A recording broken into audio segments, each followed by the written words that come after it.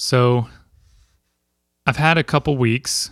Um, Last week we had a COVID exposure, Ooh. and the person that we were exposed to had gotten their booster 3 weeks prior. So keep that in mind, everyone who thinks the booster keeps you from getting the virus. Mm-hmm. And then, so stressed out from that and just staying home and looking at everything. And then we decide, well, we got time on our hands. Why don't we start doing our taxes? And so we start doing that. And, I do like some freelance stuff, which means I just get paid straight the amount, no tax withholding. So I'm always going to owe something. Yep. Good old contract labor. Yep. But this year it was a shocking amount.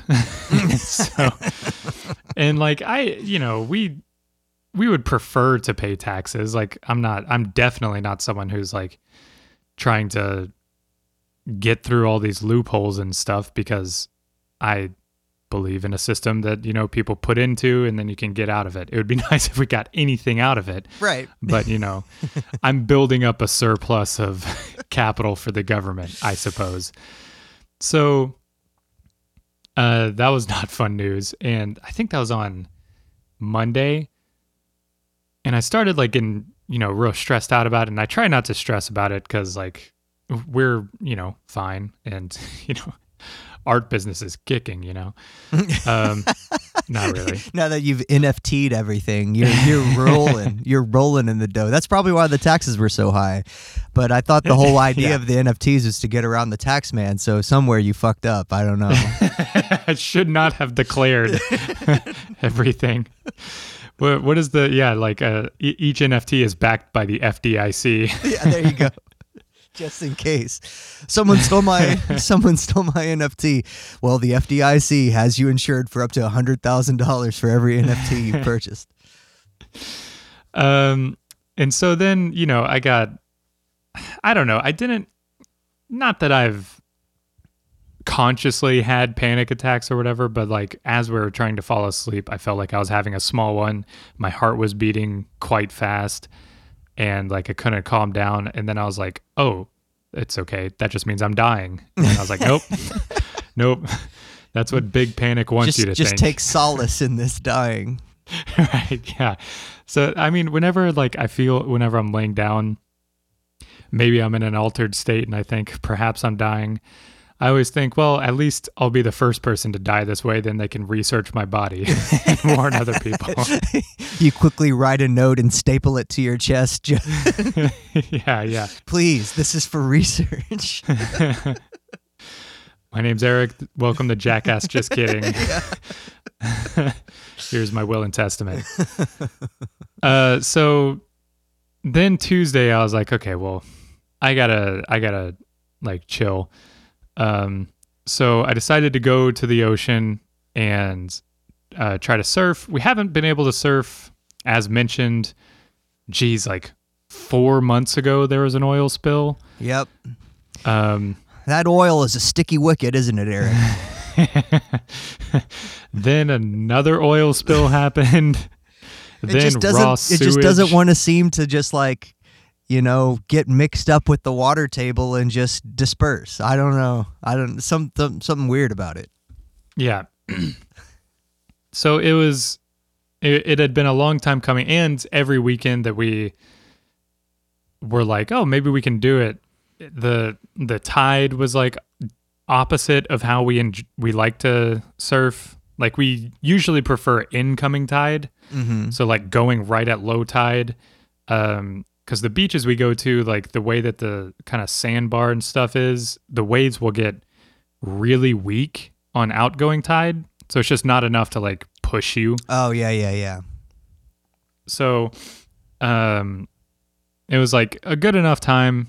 Low tide was like at 10. So I was like, okay, well, I'll go out there and try and relax. And I'm not one to like, meditate or anything, or like my relaxation is like doing stuff. But as I was out there, I was like, paddled out and just kind of waiting on the right set to kind of come in. Spoiler alert, I didn't surf very well, but that's beside the point. That's just me. So it wasn't a record day. no aerials. So I was out there floating, and then I'm like staring out at the ocean because you look for, the waves coming in. Mm-hmm. And all of a sudden I see like just this giant like spurt of water come up, and I was like, oh, cool, like a dolphin. But then it starts to move, and I see this entire like gigantic back. Mm-hmm. And from what I can tell, looking at like whale profile images, it looked like a gray whale, which is like, a pretty big size whale. And it was like 100 to 200 feet away. It was fairly close. And I was just staring right where it came up. And I was the closest one out of any of the surfers in the water to it. So it was very cool to see. And in that moment of staring at this whale, all of my worries and concerns were still there. They were still...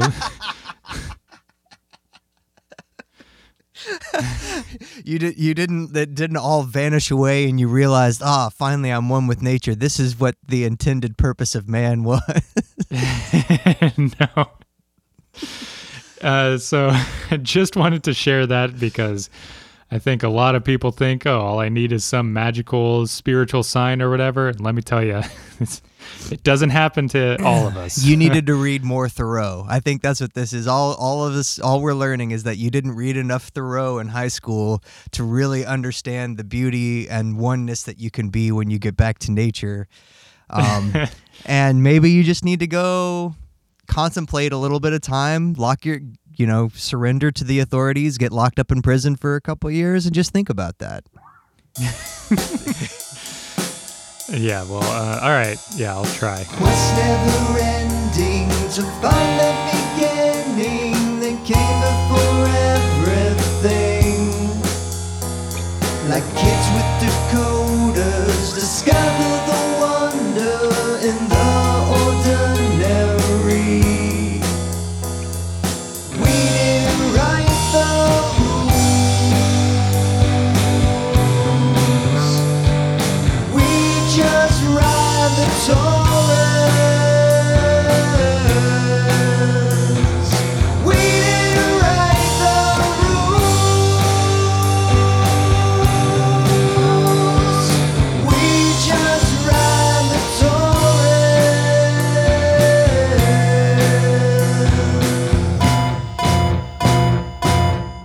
I'll try to embezzle some of this NFT money. Well, I think that's just doing NFTs. I don't think you have to try to embezzle it. I think that is just that's what it is. It's not like you have to do an extra thing. to No embezzle. secret sauce. Yeah. That's step one. When like we talked about, when Jimmy Fallon and Paris Hilton can go on there and tell you have to buy these things. They're so great. I personally recommend you buy this product. Yeah. Oh, I enjoyed IJB covering that. Oh yeah, because TC found out about the neo-Nazi origins, and he was texting me about it. He's like, "Have you heard about this?" I was like, "Yeah." Eric told me a couple days ago. He sent me the article. Yeah. Which I don't think we mentioned it on the episode. No. We could have been ahead. But I really enjoyed Jake calling the actor from Parks and Rec a fascist instead of recognizing it's a totally different person. It's not Billy Eichner, it's Steven Crowder that is the change my opinion guy. Yeah. No, they're probably all doing it. Yeah. They're all grifting.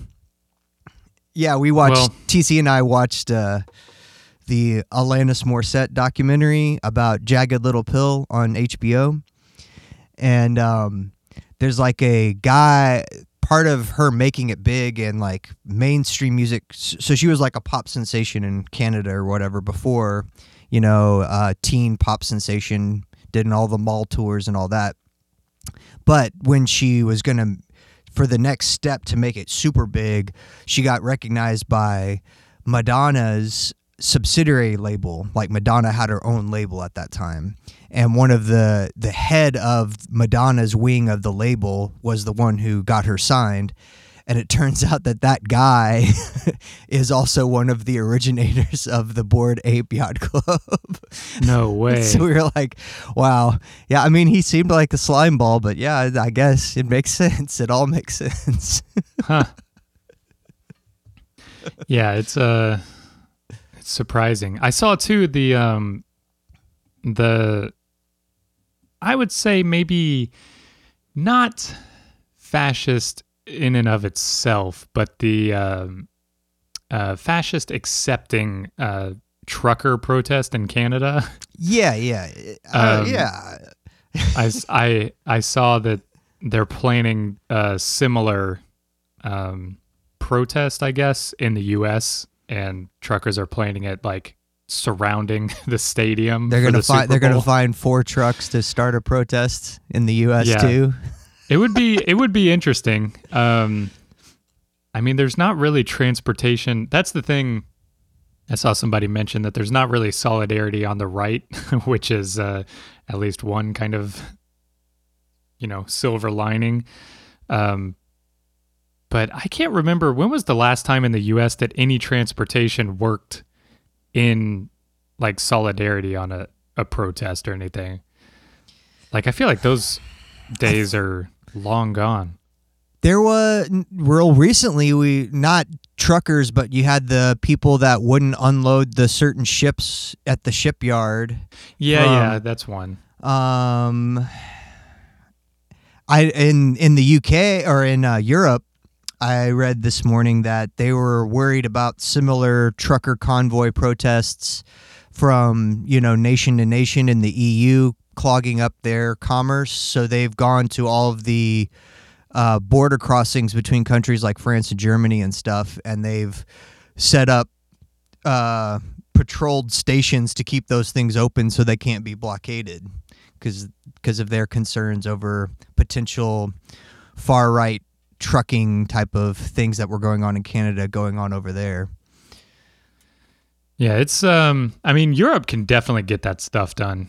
They have a sense of, that's the problem with the US. There was free real estate for so long that there was no people weren't butting up against each other and needing to work together to get things done. But that's not today. Today is sneezing. Yeah, sneezing. It's a perfect episode. I'm so glad we planned it for last week because we have a fire today. Yes. You told me about your fire, which was perfect to the other side of the yin to our yang of our frozen city. So Yeah. It all worked out perfect. This is a podcast of fire and ice. Yes, yeah, just like George R.R. Martin would have wanted. Yep.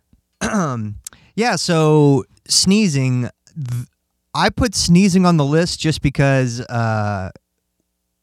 it was interesting to me one time when, or it was during the pandemic, early on the pandemic, and I was trying to do a little bit of research just on like transmission, and because we had talked a lot in the early days about like masks and like how much transmissibility comes from droplets from your mouth and all that.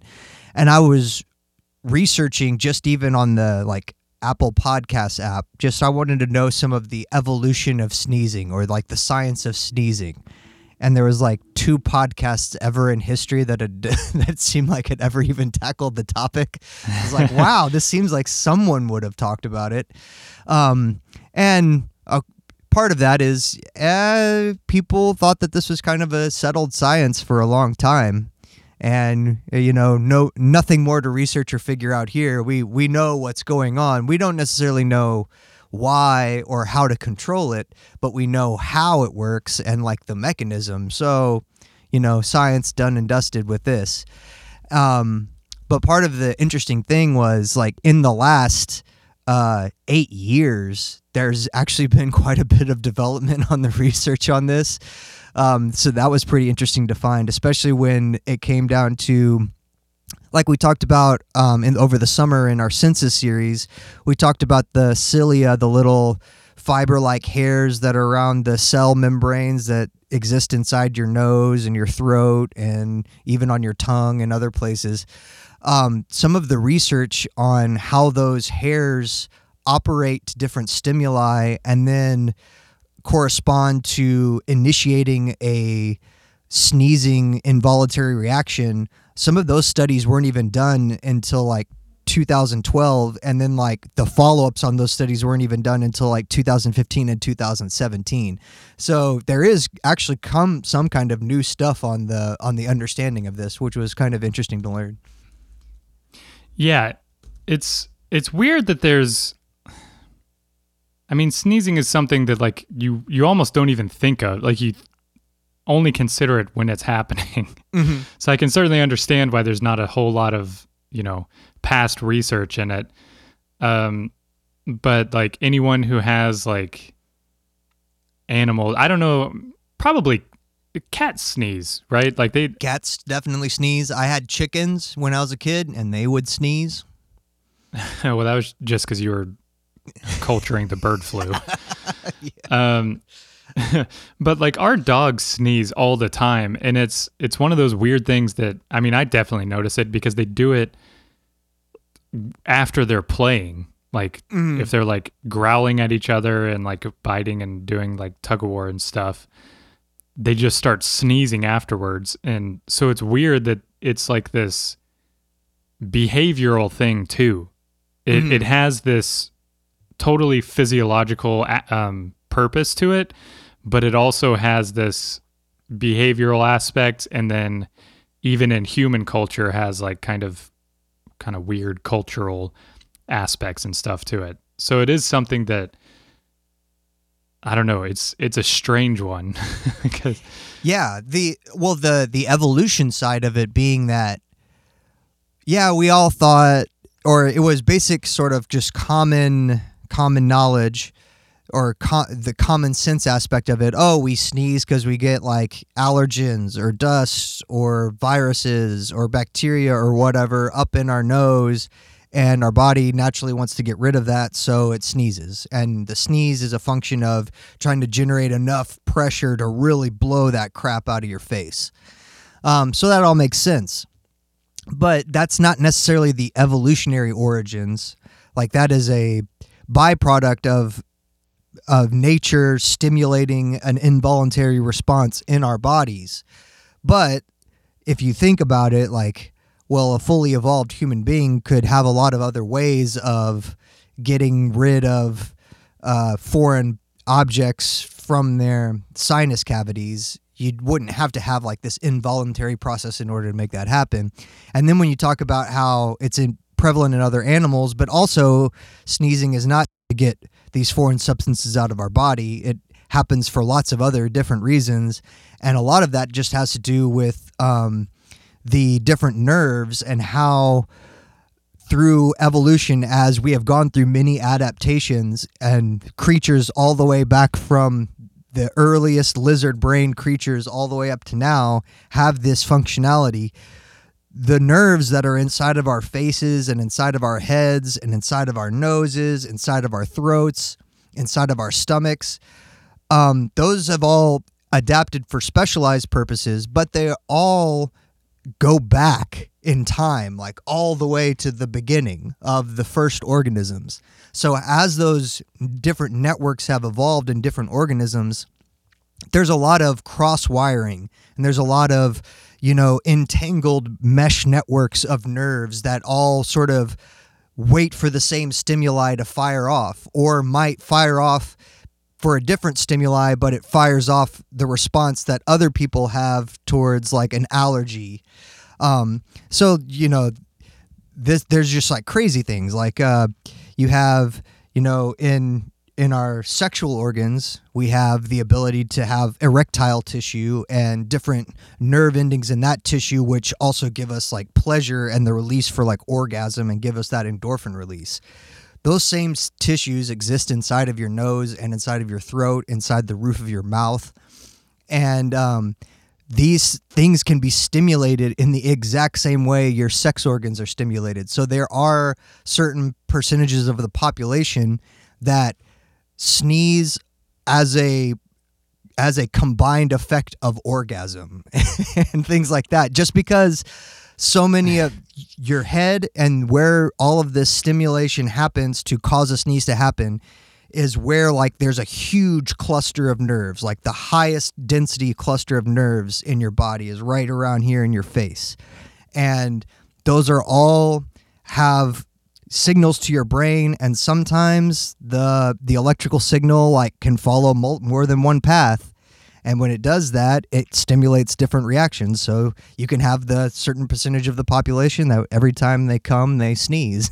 So it's like Will Smith. Yeah, there you go. Yeah, it's like the mixing and mesh and everything is really interesting too, because the way that like the nerve order is kind of thought of is that it follows like the evolutionary tract almost, which I don't know, it's not like, I don't think extremely accurate to really categorize it that way, but it is interesting that the sneeze reflex, this is the nerve that is triggered during all of this. And I guess we can go through like kind of the individual steps a little bit, but yeah.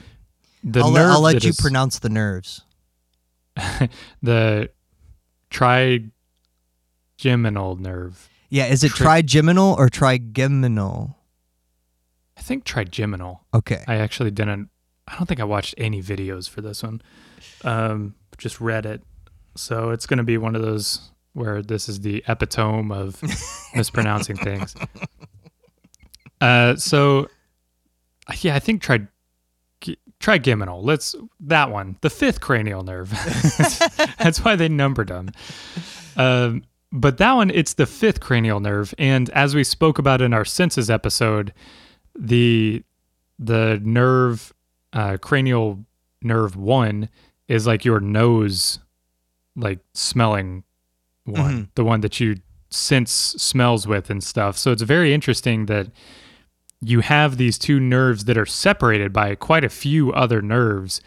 And it, you can kind of think of it as like, well, obviously smelling, like detecting a chemical, as we spoke about, would be one of the first sort of senses to develop, or nerve needed mechanisms. And then the need to expel stuff would come later. But the other thing to really keep in mind, and I always harp on this whenever we almost slipped out of my chair, as we talk about like any evolution and stuff, is none of this is designed by purpose. Right. So I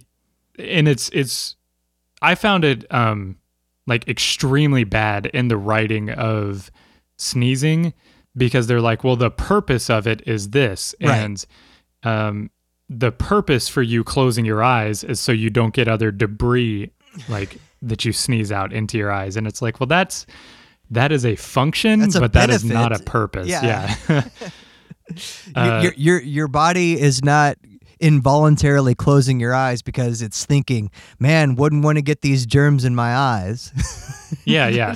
I mean, you could consciously think that, right, and come to that conclusion. Your nerves don't do that type of communication, even though you thinking is your nerves. Yeah.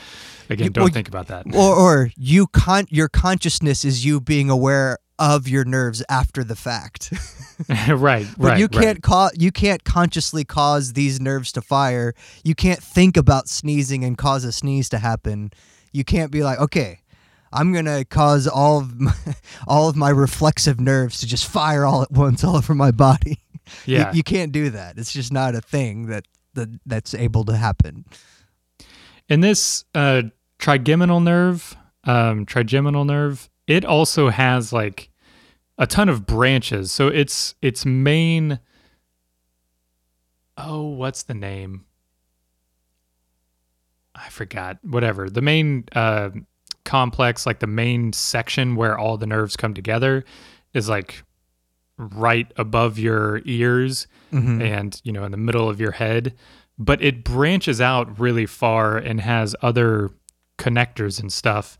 And these go all over your face, like down your, almost like forming mutton chops up to your eyebrows.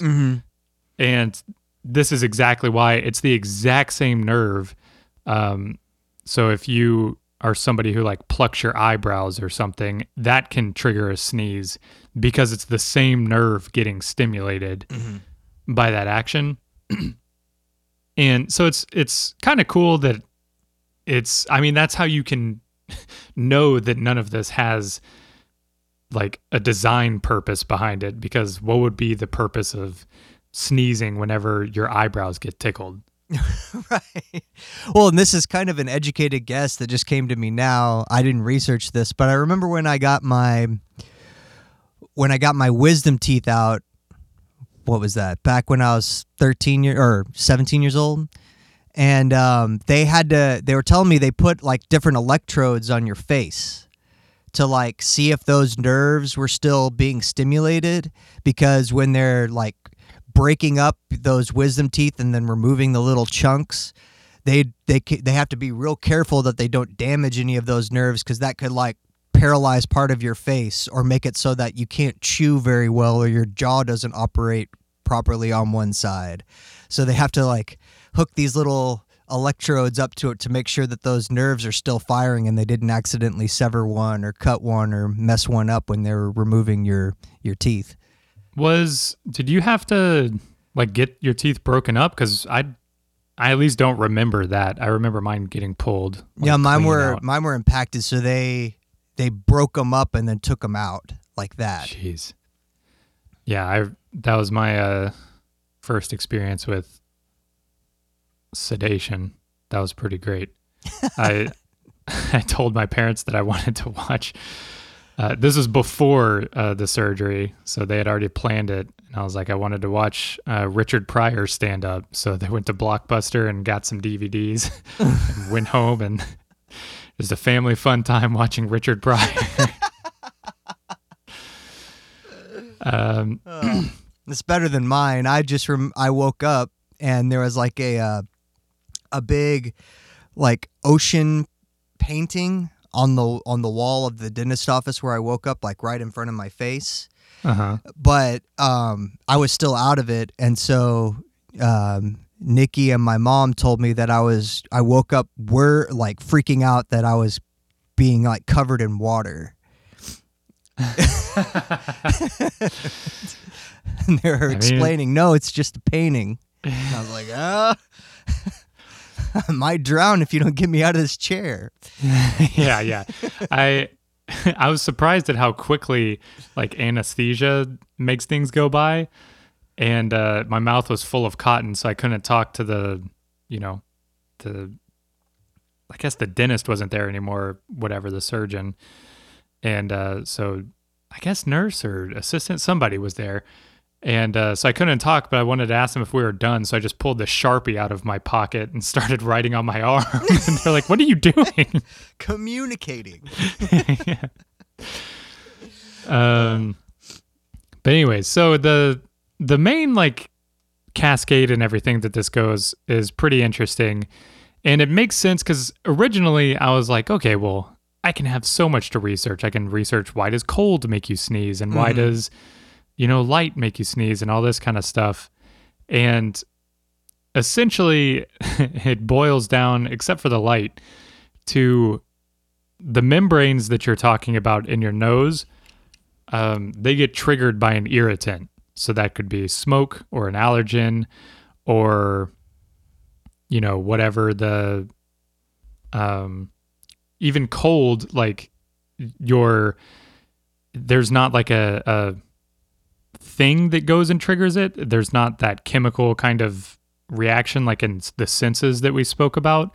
It's just that your membrane gets irritated. Yeah. It can be a change in barometric pressure. It can be a change in humidity, dryness from a humid environment to a dry environment. It doesn't necessarily have to be actual particulates that get up inside your nose and itch you and make you irritated. Yeah. And that stimulation triggers multiple things. It causes like the release of histamine.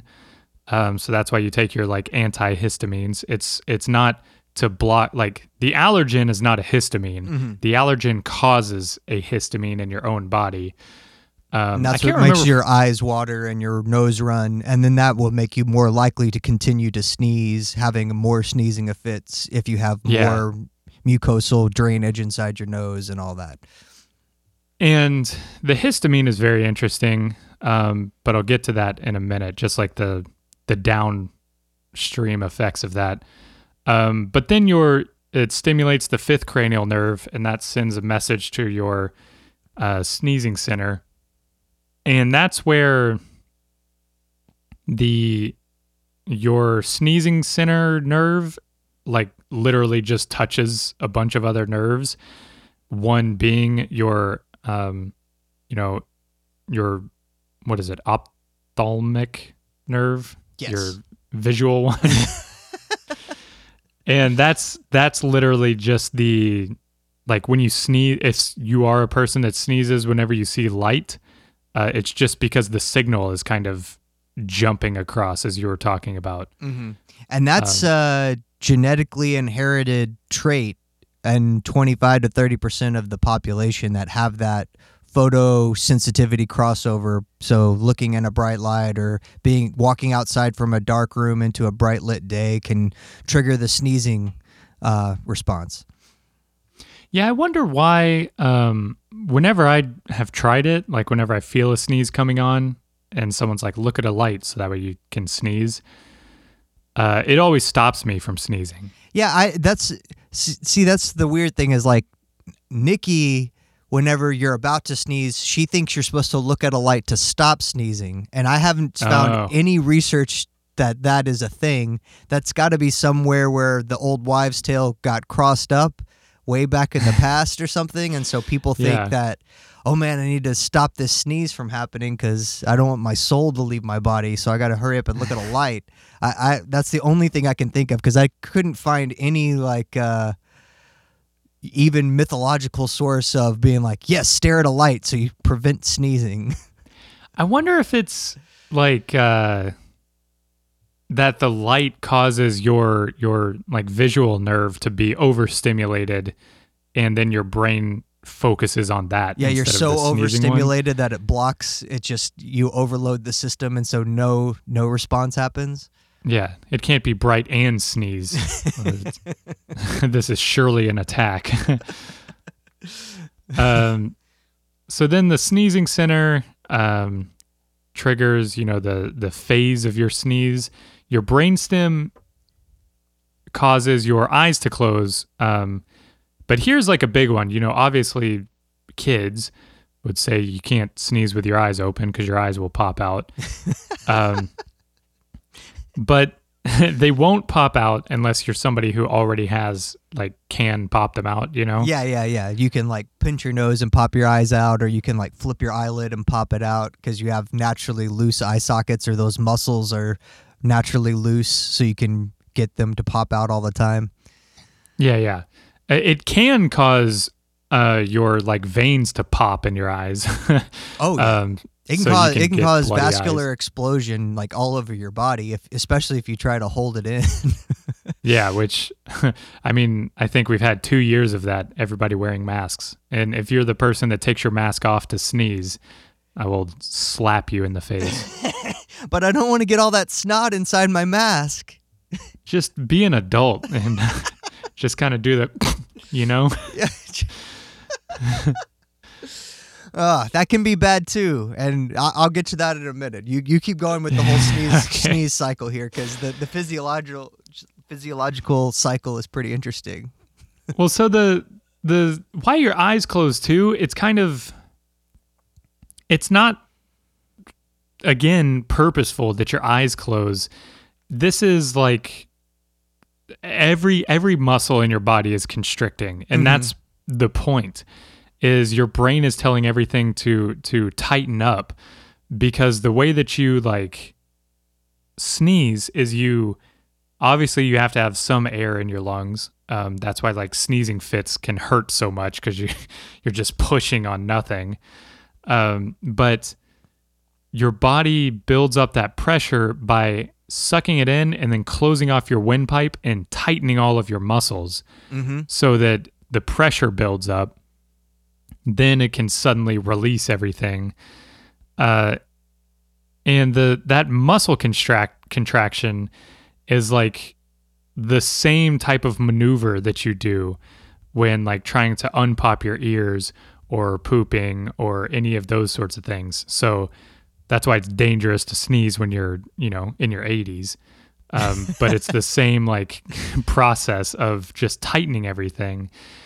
And so it's not, again, it's like this very basic, that's how you can look back and be like, this doesn't have a purpose for these things because it's a very basic, just tighten everything up. Like that's not very sophisticated. Yeah, and it's the tightening of the largest muscle grouping in your body. Like it's the tightening of your pectorals and your chest cavity and your lats and those big muscles that like line your torso. So it's not even like your knee reflex where you have that quick little like tightening and release of your thigh muscle and your calf muscle. This is like this entire squeezing accordion apparatus of your body, tightening up all around your lungs, like as tight as they can go after you sucked in the biggest involuntary breath that you could. And then once it's released, it's the same thing as you can think of it in two ways. One way I thought about it was like a pinball machine. So in order to hit the pinball, you have to draw back the plunger, and the plunger is on a spring. So very much this is you preparing for the sneeze is the drawing back of the plunger. You're generating all of this stored energy for a huge release. Then you release the plunger and all of that energy goes into the ball. But it's also very much like the blob that we used to jump on at church camp. Everybody has had an experience with the blob, and I never got to do it. I'm so disappointed. You're just too young, Eric. That could be. But like the moment of we're containing this air pressure in this sac, but it's confined, and the sac is your lungs. And we're having a huge moment of release. So it's like sitting on a whoopee cushion or sitting on an stomping on an inflated balloon. It all goes out at once. It's not a slow trickled release. It's not okay, let's dissipate this pressure around the body slowly, or anything like that. It is an explosion, a violent explosion. And so to where now that they have like high speed cameras, you can do, thousands of frames per second and stuff like that. It wasn't until the last 5 or so years where they really started to clock the velocity of these sneezes and the power that comes from that event. So like the average expulsion of the particles coming out of your mouth is 100 miles per hour, and they measure them up to like 600 miles per hour. See, this is the other thing, though. I found a conflicting study that said it's only around 10 miles an hour. Like there's multiple studies on this, and I don't get how they have such different like speeds. All the ones that I was watching were like the high speed cameras that were showing the rates over scales, and people like sneezing across like a backlit thing so you could see the droplets. Yeah. So sort of Mythbuster style, they were measuring it like that. I didn't see any that said it was only 10 miles an hour, but you probably this was like, looked better than I did. No, it was a Live Science article that linked to like this study, but they only studied like 10 people. Oh. But that was the thing that because I also saw like, hundreds of miles an hour. Yeah, the main one I saw was like a study of 3,500 people, and I think it was from 2015. Yeah, that's quite a few people. But yeah, it's it's weird too. Like with those visuals, you can really see how to the plume of air and water droplets and everything, like this is why it's very important to wear a mask. yeah. They can go very far. Yeah. And then just because of how, the large droplets can go very far and very fast, but the small ones, like the microscopic droplets of the mist that get expelled, I saw in one study, depending on the environment you're in, those things being shredded so fine and such a fine mist can like hang in the air for up to a week. Not that you could necessarily get sick from inhaling a bacteria or a virus that hung in the air for a week, but because of the fineness of the nature of the particles, how small they get from a sneeze, some of that stuff can just float around for a long time before it settles. Yeah, that's disturbing. And the thing too that I found very fascinating is just how much it circulates. Yeah. So it just, it doesn't just hang in this one spot. It then just kind of, obviously, but very, I don't know, unsettlingly, it just moves around, floats around. You could be in the other aisle over and, have sneeze rain down on you. It's like smoking in the club. When you're like smoking in a club that's got like a lot of like black lights or dark lights, and so you can see all the smoke hanging in the air from every exhalation, and you like notice how that like puff just like slowly wafts over the dance floor and then dissipates out and then like hovers as a cloud above the above the whole club. It doesn't just disappear. Yeah, I mean, I'm trying. The one time I remember, I obviously have seen plenty of people smoking in clubs, but the one time I certainly remember is I was seeing Rusko at the Lizard Lounge, and Rusko, big pot user. Oh yeah, no way. And it's very funny because he, Deadmau5 tried to get him removed from a show one time because he was smoking weed backstage. Ugh. So that's how cool Deadmau5 is. Fuck Deadmau5 forever. But Rusko, so it was like, especially around this time, this was like 2009, 2010, his brand. And this guy like was smoking a joint in the crowd, and like, the bouncers at the Lizard Lounge were douchebags. Surprise, surprise, it's Dallas.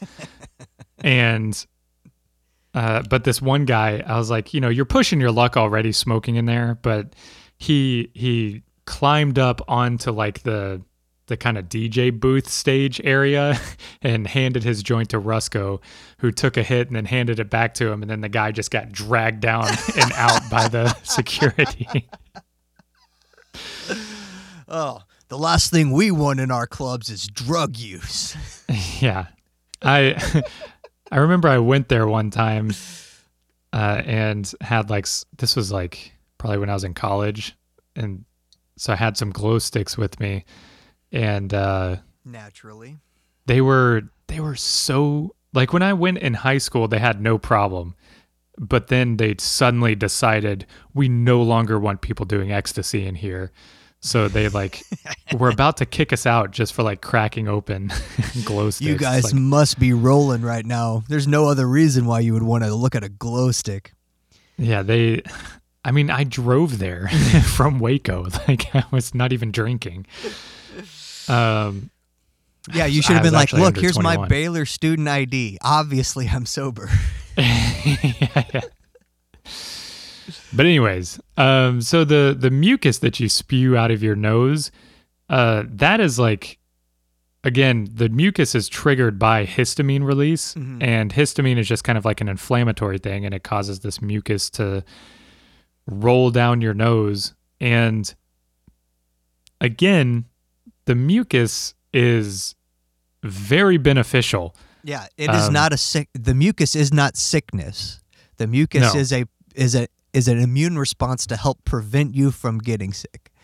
Yeah, but it's also not purposeful. It's not saying we have to go capture this stuff. It has just been beneficial that it rolls down your nose, and then anything that would still be there, like an irritant, sort of surrounds it and sucks it into its warm arms, its warm embrace. And so that's, why you would then blow your nose.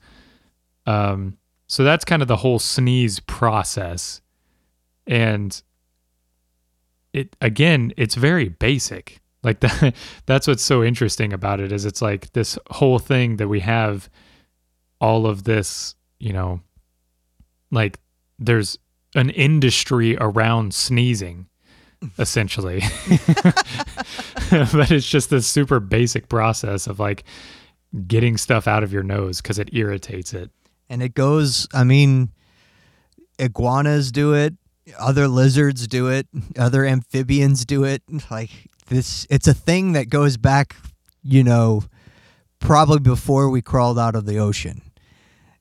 And so to figure out like the evolutionary advantage for why necessarily it was chosen, or as a thing that then persists in so many different organisms on so many different branches of the tree of life, there's different theories. I was reading this one from a guy who's talking about more of it from a human standpoint, but the idea that we've talked about how humans one of our advantages in evolution was our brains, but the sort of trade-off is that you have to have pre-gestated infants. Basically, they have to complete their gestation over many years outside of the womb after they're born, because you can't give birth to something that would necessarily have that type of cranial space fully developed. And thus, there is no way for an infant child that is still gestating outside of the womb to clear its nasal pathway or anything like that. So potentially this is something that goes back to the earliest offspring that don't have the ability to necessarily take care of themselves. And so this was an involuntary response, and the babies that had this involuntary response naturally survived better than the babies that didn't have this involuntary response. And thus that's why this is a persistent thing in our evolutionary history. Of course, that is from a human perspective, but it also would have to go back before that for it to be present in iguanas and amphibians and everything else. So you have to figure out, is this just evolutionary baggage type thing that we've figured out some type of useful role for in our day-to-day life, so that's why it's hung around? Did it have like a totally different purpose, or not purpose, but totally different functionality early on in the evolutionary history, where the cilia on the cells that stimulate this in human beings operating some other role, and now we still have those things that hang over and they cause this type of involuntary response in us, but maybe they were doing something else for earlier organisms that were where they needed this type of reaction. Yeah. I mean, I don't have too much like on the evolutionary side of it, just because it is, I don't know. I can't imagine. It's tough to study, it's tough to know because it's very behavioral. And it's so widespread across the animal kingdom. It's tough to be like, oh, well, obviously we're all getting this from penguins because or whatever. Yeah, I mean, you can look at like coral and stuff too, and I mean, I feel like you could probably find a sneeze type reflex or whatever for them, because they're constantly filtering stuff through. So, but they're doing it with cilia. So I don't know. But yeah, it's a weird one. I found like the thing that sort of looped it in with stuff too was that it's one of the positive feedback loops that we have in our body, which is kind of interesting. So like a negative feedback loop is one that we're much more familiar with. Like your body gets hot, so then it starts to sweat, and that evaporation causes your body to decrease. So the stimulus, you getting hot, causes something to happen that then reduces that, I don't know, the stimulus more. Like you get cooler. So that's why you don't, whenever you start sweating, you don't continue to constantly sweat more and more until you die of dehydration. Right. Same thing in the opposite way. Your body gets cold, so then you start shivering, and your blood vessels constrict and everything, and then your body temperature rises. So those are negative feedback loops. It's very basic stuff. Whatever happens causes it to stop happening, essentially. A positive feedback loop is one where the cascade keeps building and building and building to such a high point that it only takes like a massive collapse for it to stop. And we have like a ton of positive feedback loops, but it's one like that obviously you could have problems with if you had hemophilia, but if you have a blood vessel that tears, your platelets start to cling to the tear, and they release a chemical which causes more platelets to attach, which then release the same chemical to cause more platelets to attach. And the only thing that stops it is there's like a clot formation where there's just a collapse and no more signal for the platelets to attach. And then you have a heart attack. Yeah, exactly. Goes great when it happens in a leg vein. Oh, no. So the amplification process essentially just keeps building and building and building. And this is, as you were saying, you have like these same tissues all over your body. So it's in your nose, your body like gets this sensation and it starts building until there's like a collapse. It's not as strong of a positive feedback loop because you don't sneeze every time it gets irritated. But this is like the same type of positive feedback loop as you were saying, like in like sexual arousal and stuff. That's why like it builds up to a point where it takes this massive collapse to no longer have it. It's the same as like childbirth. Like, can you imagine if just halfway through childbirth it just stopped? Like, or it just slowly ramped down. Yeah, exactly. So it's very interesting that like these things that we have in our body are, like, see, here I am like wanting to say designed to do this stuff. They aren't designed to do it, but it works out really well that you have this stuff where it's almost like not dangerous, but you could imagine if you were planning stuff out on like how a body should work, you would not want things ramping up to such a degree that they're out of control. That you have to explode in order to get them to stop. Yeah, exactly. It is like all of our explosion sort of. But you do get that awesome endorphin release after the explosion. Like, did you ever watch? Feel good. Did you ever watch Third Rock from the Sun? Only slightly. So I think it's like the very first season, but the premise of the show: aliens from a different planet come and pretend to be humans on planet Earth to get what the human experience is like and report back to their home planet. And one of the first episodes in season 1, one of them sneezes, and they're like, "What the hell was that?" And they're like, "I don't know, but I want another one." And so they spend the whole rest of the episode trying to figure out what it was and how to get more of them because it felt so good. How did he sneeze if they didn't know what a sneeze was? Well, they were aliens in human bodies. Oh, so they okay. experienced a human reflex, and they had never had that reflex in their experience. So they're like, "Oh my god, what the heck was that?" Were they like little tiny aliens? No, they were actually human beings. They're like aliens in human bodies. It's like Scientology.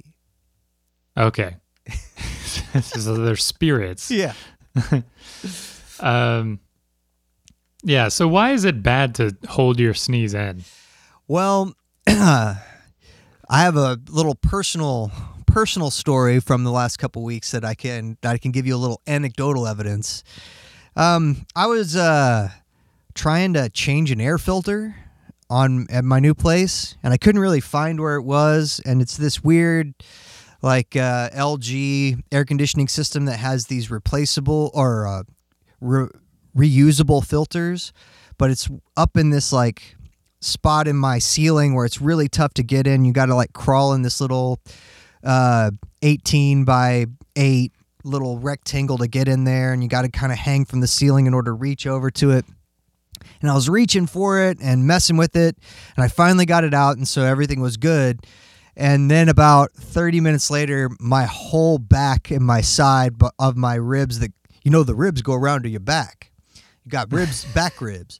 That started really hurting on my side, and I was like, crap. And I think what happened was because I was like suspended in there, I kind of had to put all my weight on my rib cage to really reach over. And I think at some point I either bruised or like slightly fractured that rib, because like at some point all my body weight was just on that side of my rib cage. So I was like, crap, well, this is going to suck. And then like I guess it was 3 or 4 days later, I got COVID. And then I started sneezing like crazy all the time. And I'm here to tell you, the worst thing you can do if you have like any kind of rib injury is sneeze. Like you'll be ready to end your life. You'll just say, I'd rather die than do this again. And so after the first couple sneezes where I just let out the full achoo and it hurt really bad, I was like, okay, well, maybe if I don't want to feel that anymore. So the next sneezing fit I had, I tried to suppress it. No, that is bad. That is worse. That is much, much worse than just letting it go, because like it felt like the old cartoon where Jerry forces Tom to like swallow an entire like bomb or stick of dynamite, and then you see like the stick of dynamite explode inside of his stomach and smoke come out of his ears. That's basically what it's like. If you try to suppress a sneeze when you have a rib cage injury, just go ahead and commit suicide. I don't know what else to tell you. It's not, don't do it. It's not fun. But that got me researching about it, and I was like, man, well, did I actually hurt myself when I was doing the thing, or did the sneeze injure me? And that's when I remembered, oh, I totally forgot when Sammy Sosa was on the Texas Rangers that he sneezed so bad that he broke a rib and missed like 2 months because he suppressed a sneeze and he broke one of his ribs. And that's when I started doing the research and being like, wow, people have caused like hemorrhages in their bodies and basically like not like a hernia, but not in your abdomen, like hernias in other spots from sneezing, and basically you get protrusions of your organs through your muscle cavity that has been compressing your body together. If you try to hold it in, your organs might poke through those muscle walls and then you get hernias and you have to have surgery to repair them and stuff. Jeez. So yeah, suppressing sneezes, don't do it. Even if you're trying to be polite, like you're in an elevator full of people during a pandemic, man, just cup that elbow around your face and sneeze as hard as you can, because the downside of the other way, I wouldn't wish it on my worst enemy after experiencing what I experienced last week. Did you get the rib looked at, or are you? No. Why would I don't need to do. I mean, there's not really anything you can. They're going to tell you, okay, like, well, don't put a cast on my rib. I'm just going to have to like, keep remembering not to roll on that side in my sleep, because I keep waking myself up. Like I'll roll to that side and it'll immediately wake me up because I'll feel it again. It's stupid. Stupid rib cage injuries are the worst. Rib cage and back injuries are also like the worst afflictions to have whenever you need to take dogs out. That is, I mean, maybe somebody else has a well-trained couple of dogs, but mine like to, I mean, every day I'm crucified as one goes one direction and one goes the other. Do they do the move where you've got them in opposite hands, but then they crisscross in front of you, so then, you know, they wrap your arms around your body, you get twisted up? Well, the what are they called? Leashes, right? Yeah. Okay, for some reason I thought a collar was a leash. You're the Anyways, dog owner, not me. That's a good point. So the leashes we have, they've got like little clips right by the handles. So I've actually got a carabiner that keeps them connected. So at least my one hand isn't split every single day. But then, you know, one likes to go to the left while the other's going straight. And then they're both like herding type dogs. And so they love to then walk behind you. Yeah, I was going to say they keep getting behind you and they're forcing you forward on the sidewalk. Yeah. So then I'm just constantly stepping back over the leash. Should just get one of those where you just hook the carabiner to your belt and go jogging and see if the dogs keep up with you. Or skateboarding. Man, I don't know how people do the running with dogs thing. Obviously, they train them from the time they're puppies, but yeah, that seems so dangerous. You're either going to kick them or trip over them. We do have, whenever we take them for walks, like, you know, long walks, hiking kind of stuff, we've got these leashes that clip around your waist. Like there's a clip on it, so it doesn't like clip to a belt loop. It can then rotate all the way around you. And it also has like a scrunchy kind of aspect to it, but they stretched that out too much already. So now we've just got like a 10-foot leash that's attached to our waist. But those are not too bad because then you can walk hands free. I felt like such a dork like the first time doing it, but then I was like, well, no, this is genius. Why work harder? Yeah. You're just walking down the street with your hands behind your head. Yeah, exactly. I always want to, like, you know, then be like, well, then I could have a coffee, but then no, it's like Dan on the scooter. It will be all over you. Yeah. Well, I want a small coffee, put it in a large cup. Small coffee, only the small coffee amount, but you're going to need to put it in a large cup. Big cup. Well, sorry, we keep inventory on the cups, not the coffee. Oh, so true. So other fun sneezing stuff. I was going to ask you about what it was like when you would sneeze in Japan. Did you get the same God bless you, Gesundheit type of reaction that you get here, or is it a totally different cultural experience? Well, as you know from whatever act in the 1940s, Gesundheit is illegal to say in the U.S. I didn't know. Can't speak German, but oh, still. shit. Is that, only if you're in repeal that NASA. law? Huh? I don't know. It's probably like sodomy in Texas. Yeah. You just keep adding on the law. You don't ever take away laws. You just keep adding on new ones. Well, but they hate big government. Right. So the thing in Japan is no. Well, sometimes. The answer is no, sometimes. It would be, I would get like a bless you or God bless you if it was someone who was trying to like be polite, knowing that I'm, you know, white. Oh, they saw a white person, so they're like, this is what white people want to hear. Yeah, that's not even a joke. So there would be some people that would, like, you know, say God bless you or something, but it would be like have to be a conscious decision. It's not a reaction. Mm-hmm. I hate saying bless you or God bless you. So it was a reprieve to live there and not have to ever even talk about religion. It was great.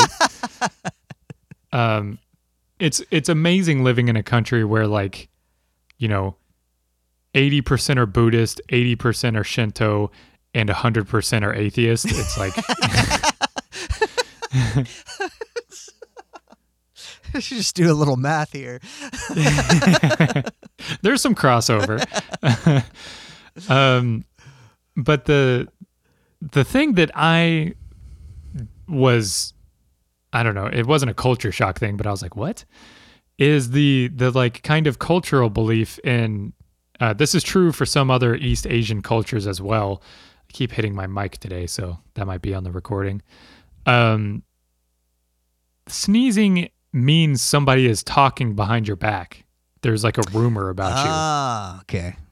And the number of sneezes can sometimes, I don't know if this is for everybody, but it can dictate what the rumor is. Like if it's one sneeze, then people are saying good things about you. 2 sneezes, people are saying bad things. 3 sneezes, someone is in love with you, or you may fall in love soon. And 4 sneezes means there's going to be a catastrophe upon you or your family. So sneezing is just a magic 8-ball. Yeah. So that was one. And then the other question I got often, I'm thinking that it was sneezing. It may have been something else, but I would sneeze sometimes at work, and a coworker, I've mentioned her before, but it was a little eccentric on some stuff. So I don't know if this was accurate for many people, but she would just turn around and be like, "Are you cold? We can turn the heater on."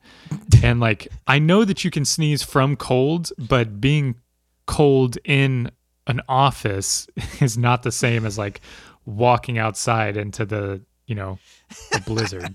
So here's my other question was, were you sneezing in a very bold, brash American way? And is there like a cultural way of sneezing that's different in Japan versus like our experience? Like for me, it's totally involuntary, but I do the very stereotypical large chew, and it's involuntary because like the is the inhale part, and my jaw muscles are so clenched when the release happens that there's no way I can make any other sound but a CH sound when the air expels from my mouth. And that's from the research, like I saw, like that's the reason why it's achu. And they even have like a sneezing syndrome that they've turned achu into an acronym for, because science loves acronyms. Oh yeah. But so I wondered, especially after I was sharing self-immolation videos with Jake on our group thread. That was you. About the Italian guy burning himself and what it sounds like when someone in Italian is on fire. What does it sound like in Japan when someone sneezes? Do they give the achu, or is it a totally different sound? Well, for me personally, I do sneeze. Like, actually, I think we should get some tissues and have some sneezing on the record. Just to, but the sneeze that I do is, I would say, probably a subnormal sound, because my stepdad would do the gigantic sneeze that would wake you up if he was on the first floor across the house and you were all the way on the other side. Like, it's just a scream. But he is also needs attention kind of person. He adds some drama, some dramatic flair. Yeah. So he would sneeze so large that I would contemplate things. But I do not sneeze too large. In Japan, not that I recall too many sneezes, but because you're so closely packed, whether it's in an office or the train or something, people do like keep it like not in, but it is a much more like kind of, and a more subdued, reverent sneeze. Well, I mean, Japan is a culture too where people would wear a mask if they were feeling sick. Right. Like long before the pandemic. So typically it would also be people who like already had a mask on because they, sneezed in the morning, and then they're like, well, I don't want to make everybody else sick on the train, so I'm going to wear a mask. Mm-hmm. Imagine. And so it's way more subdued. But then the other thing is like a lot of men who are like probably 40 and above have handkerchiefs. Oh, And oh so God. so This is- that is not to like, they wouldn't blow their nose like on the train unless you absolutely have to. Like everyone understands if you like have got to blow your nose. But they'll like, use that to kind of cover, if that makes sense. and then wipe their whole face and put it back in their pocket. yes, exactly. But then the other thing that's great about like Tokyo is if you walk into like the popular parts, everyone who's advertising anything like a steak restaurant to like a bar to an arcade or whatever, they all put their advertisements on little packets of tissues. Like it's got like maybe 5 to 10 tissues in it. So everyone's also got kind of tissues and stuff, so you can kind of like quickly pull it out and like cover your mouth, so that way it's even more covered up and stuff. So the culture of it is definitely not trying to spread it to other people. It's definitely not like a show off moment.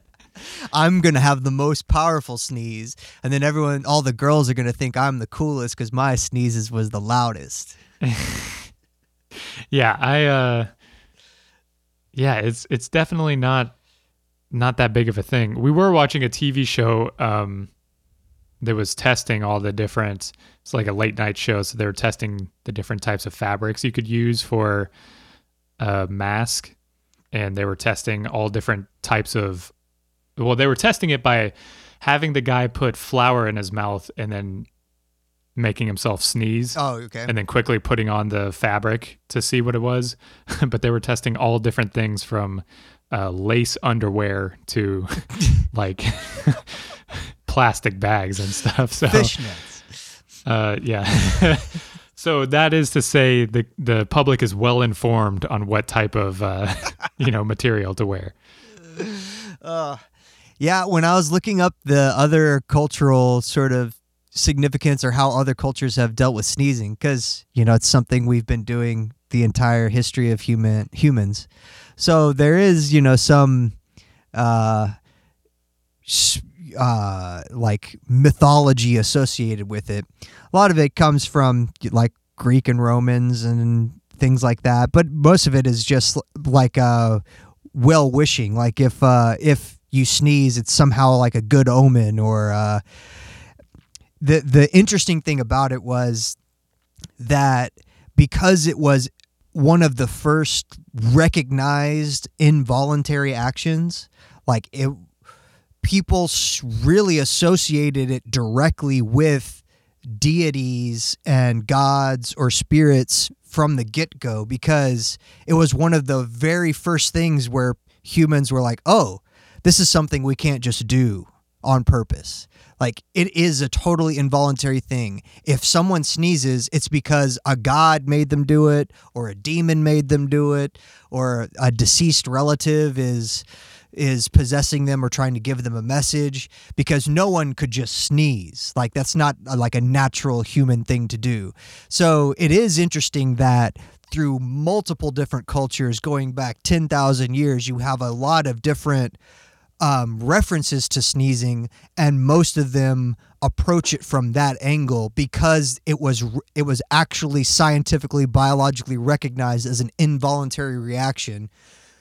The only way they could explain it was to be some supernatural reason. And that is sort of an interesting look into the observational awareness of human beings, even when they didn't have the scientific acumen to understand what was going on. They were still observant enough to realize that this is an involuntary thing that all human beings are doing, and we have to come up with a reason for why this is happening.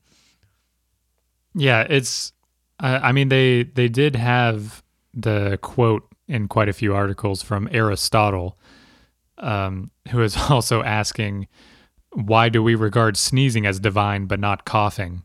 Exactly. Which, I mean, I guess, yeah, that is a kind of a good You question. can make yourself cough anytime you want, bro. There's nothing divine about that. Try to make yourself sneeze. Only Which- gods can do that. Which begs the question: were the philosophers at the time, whenever they were upset at someone being like, Plato. I did see that there's like the theory, because they did, in ancient Greek culture, they would say like, the gods, whatever, have blessed you or whatever when somebody would sneeze. But they think that like Pope Gregory the First during the plague, right? Yeah. Like suggested saying God bless you. Yeah, because there was, and this goes back to the almighty power that humans reveal themselves to not have control over the world. When the plague's going on and all of the prayers and everything else you're doing isn't stopping people from dying all over the place, and entire towns disappearing from the map because everyone in the town died. It was kind of just an appeal to hope that the Pope was doing, like, well, none of the other interventions are working, so at least just say God bless you to anyone who sneezes, because that might be their last breath. They might actually be dying. It's a sign that they got the plague. We don't have any interventions to stop it. But two, there's just not enough priests to go around giving all these people last rites to make sure they're getting into heaven. So he's kind of deputizing the public to somehow like give a bastardized version of blessings upon other people, just in case they die before there's an actual priest or someone who come over and pray over their body on their deathbed. Was there some family that had a dad who was a hardcore Catholic, and he was like, no, I will not be blessing anybody. That is not for me to be doing. It doesn't like, count please. unless it's from the priest. Jedediah is dying. Will you please say bless you? No. This fucking woke Pope. Yeah. That makes me wonder, what does the right wing think of the plague? Because they definitely think that the religious right, I guess. They definitely think that vaccines shouldn't be done.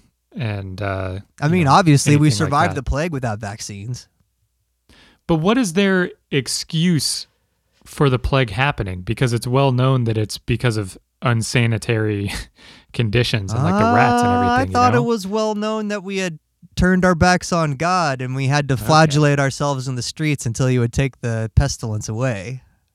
Yeah, I love an all-powerful God that is outside of time, yet needs you to hit yourself on the back for Look, 4 hours. Look, it's mysterious ways. We don't have to understand it. We just have to follow it blindly. Yes. I don't understand his world, but he is a part of He's mine. part of mine. That's exactly right. Oh, man. Well, those are all my sneezing thoughts. Did you have any other sneezing thoughts? Did we skip anything? Sneezed it all out. Ha ha! Oh, one thing. The cutting edge development, or the most recent advancement on this, has to do with the understanding of those fine cilia hairs and the cellular membranes inside your nose. There's a certain percentage of people that have like chronic sinusitis, which is basically they don't have the ability to sneeze, or what would cause a normal person to sneeze to expel the stuff that might be causing them problems, allergens in their nose, viruses, whatever. Their body doesn't have that reaction.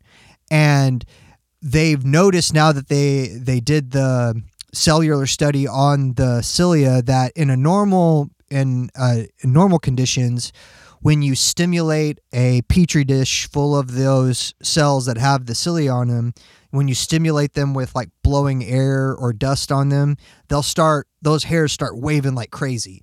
And it's not just a short involuntary waving to stimulate the sneeze response.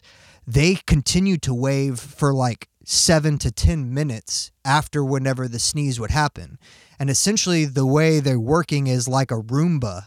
They completely reorganize all of their locations inside of your nose. And those little hairs are brushing away everything on the inside. So the sneeze initiates a complete reorganization of all of the cellular structure inside your nose, and they brush away everything with those hairs and then repopulate themselves in a different matrix arrangement than they were before.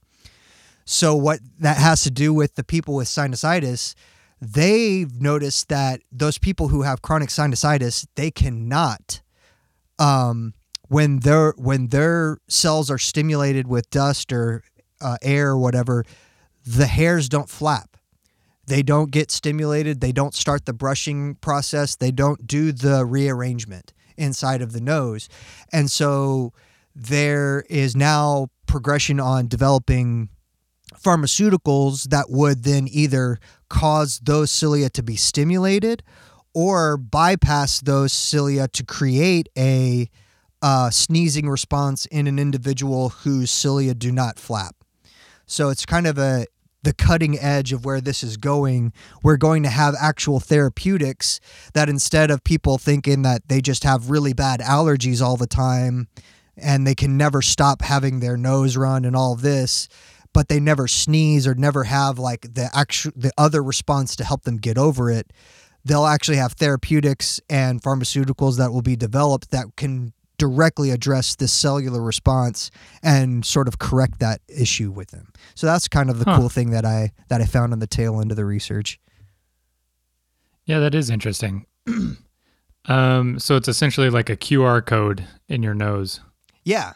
Well, and that's another thing, like nobody knew until like the last 7 years that a sneeze actually causes another thing that goes on for minutes after the sneeze happens. And there's this entire cellular matrix of organization that's going on in your nose, and it completely reorganizes itself after the sneeze.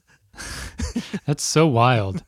I wonder, man, I don't know if you saw, but that woman that had, she sneezed for like 47 years straight. Oh yeah, I heard about that. I didn't look into it, but she like started in like the 80s or something, or the 70s. Yeah, it was, and when it started, she was sneezing at least once a minute. And you can't sneeze when you're asleep. Yeah. So either she was her body was waking up so that she could sneeze, meaning maybe she didn't sleep, which that would be awful. Or somehow she was packing all those sneezes into like the 12 waking hours of the day. Like, would you opt for a surgery to just snip that nerve? Like, man, see, that's the other thing. We're learning now with how much that sort of matrix of nerves is like a net, and it's all intertwined with other stuff. I don't know if you can just snip one part of it and disassociate it from the rest of the response. Like, you'd have to probably cut a lot of places. Yeah, I don't know. God, that would suck. Like, Can you imagine like trying to swim or something? Right. Like, like there's like the main nerves that go to different muscle groups, and you can like do a cortisone shot or whatever if like a certain one's acting up, and it'll cause it to stop freaking out and relieve you from pain for a little while, like if it's in your knee or your hip or your back. But with how dense that network of nerves is, I don't know if you could just even give yourself like a cortisone shot up in your nose or something like that to stop the nerve from firing. Yeah, man. I don't know. And I also wonder, how did they measure it near the end? Because if they're getting stretched out longer and longer, if she sneezes a week apart. Yeah. What is the that. streak? Does she have to sneeze every day to keep the streak alive? If she skips one day, does the streak go away? I would say yes. So is it like she was chronically sneezing and became famous, and then she had to like keep a tally for the rest of her life to be like, I'm maintaining this world record. I promise I sneezed. I promise today There's I so had much one. money in it, right? And then like It's like one day it's like 11:58 p.m. She hasn't sneezed yet. She's doing everything she can. She's snorting cayenne pepper through anything. Just get me one. I gotta make. She's the Cal Ripken of sneezing. She can't let this go. Well, yeah, maybe that's why she stopped. Kevin Costner slept with her husband. Yeah. They wouldn't give her the day off after Kevin Costner beat the shit out of her. All right, man. Well, that's all I got. Alrighty. Until next week. Bye.